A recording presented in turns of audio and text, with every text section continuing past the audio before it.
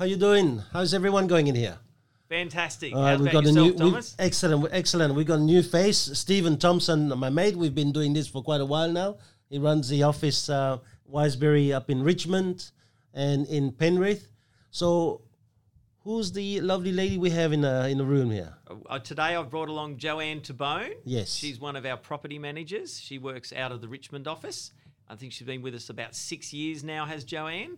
And she does an awesome job, which is why we thought time to get her on a podcast. She knows what she's talking about.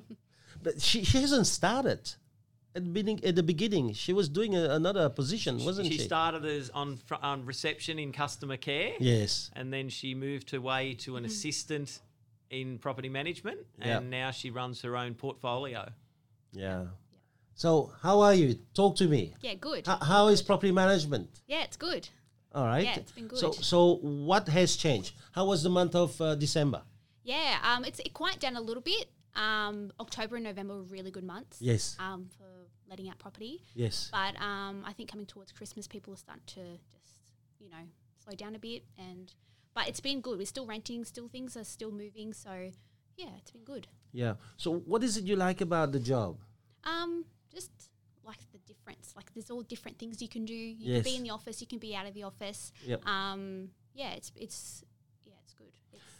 There's two types of property managers: the nice one and the ones that everyone fears, like tenant fears. I mean, which type are you? I like to be in the middle.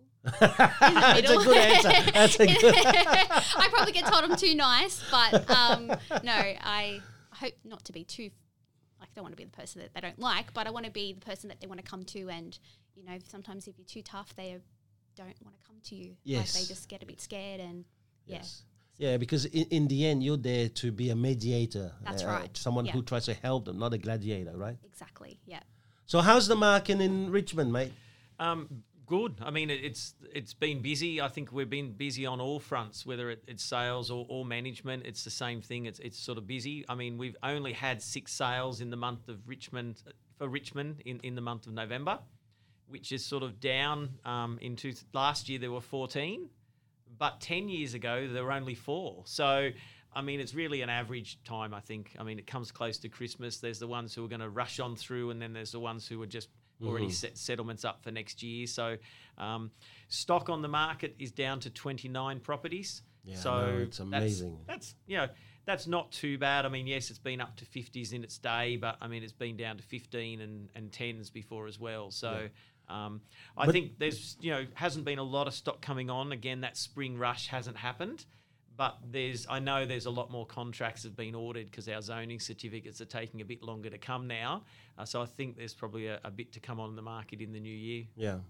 Because really Richmond is that beautiful area where people can now move away a bit further from Sydney and the busyness of Sydney and be right at the foothill of the mountains. And I think COVID has certainly shown people, I think we've talked about it before, that they don't need to be there anymore. Yeah. They don't need to be sitting in Circular Quay at an office. They can work just as well from home. So live somewhere nice. So and how about the office in Penrith? Penrith, that area has had 35 sales for the month. I must say we've had a couple of those sales. We've had a bit of a quiet month. Our poor superstar Marietta's been off. She had to have surgery on her foot. Yes. So she's been laid up for the whole month of December. So that's kept us a little bit quieter over there. But if you go back again, last year was a bigger year. There were 48 sales in Penrith in the same month. But you go back to 2010, and I can tell you 2010, my memory doesn't serve me what it was like then, but it must have been a low year because every office, it was lower sales than this year and last year, 10 years ago. It was the post-GFC, yep. and people trying to recover. It was the BAT, there was... yeah, that's true. So remember that there was all of those things, so things were slowed for a little while. Yeah. But, I mean, if you look at the stock, I mean, there's 137 properties for sale just in Penrith. So stock's not that scarce, although a lot of them are the multi-storey 8-unit apartments, like 8-floor high apartments and things like that. But there's still some good stock around. And there's still interest. I mean, I've got buyer appointments right up till Christmas Eve in both suburbs. We've got I'm going out with Archie tomorrow to a listing appointment in South Penrith because people still want to move. So I think the world just keeps going on and just keeps turning over. We just keep being out there and doing the right thing for people. Any good story, a tenant, landlord to share with us? Yeah, probably for Stephen and I, we've got a buyer/landlord who purchased the property through us. Yeah. And I manage as well. And he said that the main reason he bought the property because he knew that I managed it, because I managed one of his and, built a good rapport. Yes. But yeah, that's a good one, so keeping in the business. So yeah.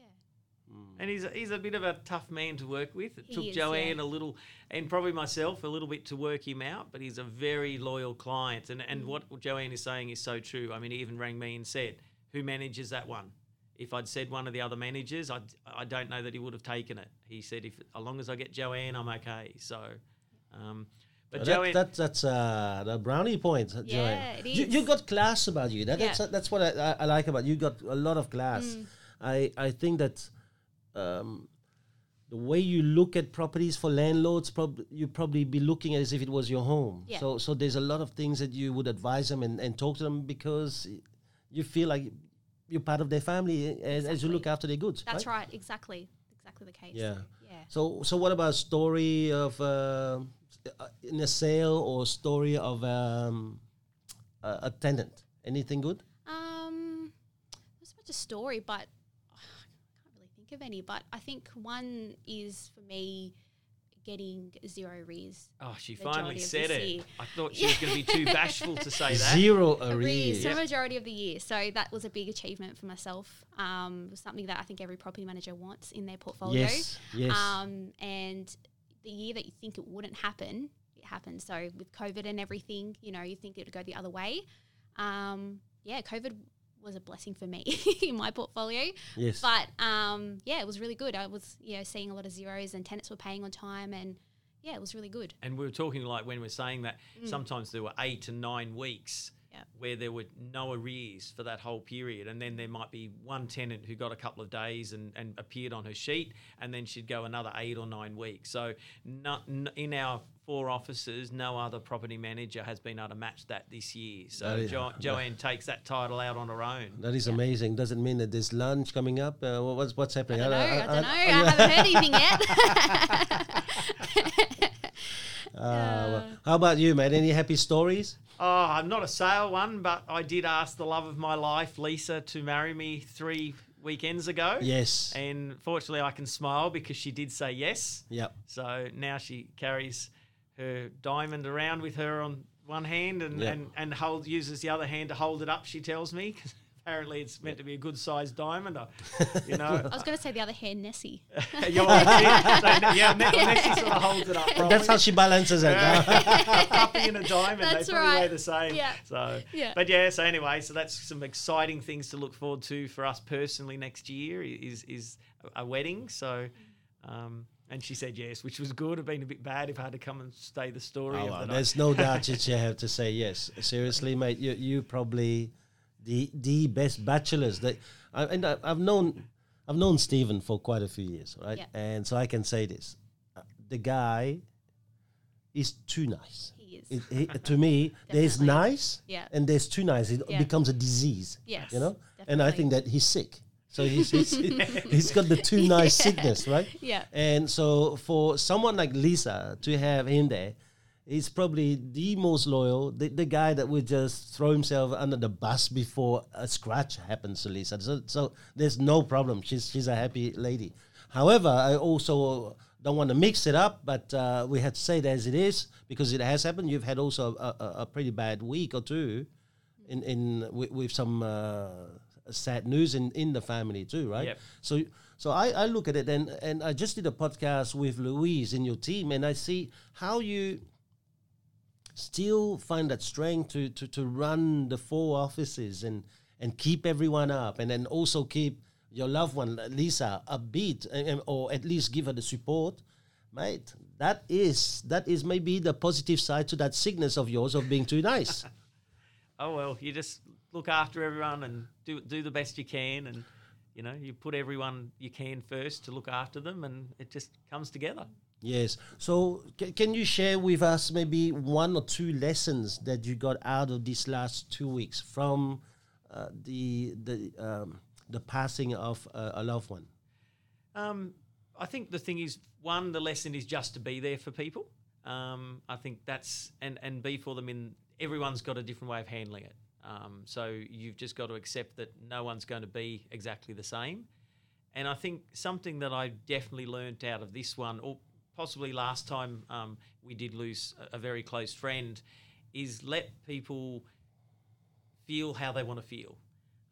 I used to think it was all right to go, you should just feel like this and it will be better, or do this and this will be better. Yeah, and I realised, talking like a man. Yeah, just like trivial guy, And then this time I knew to keep my mouth quiet and just go, no, let everyone deal with it in their own way. Pick up the pieces if I needed to there and help someone over there. And it was just amazing to watch how a family can just come together. Yes.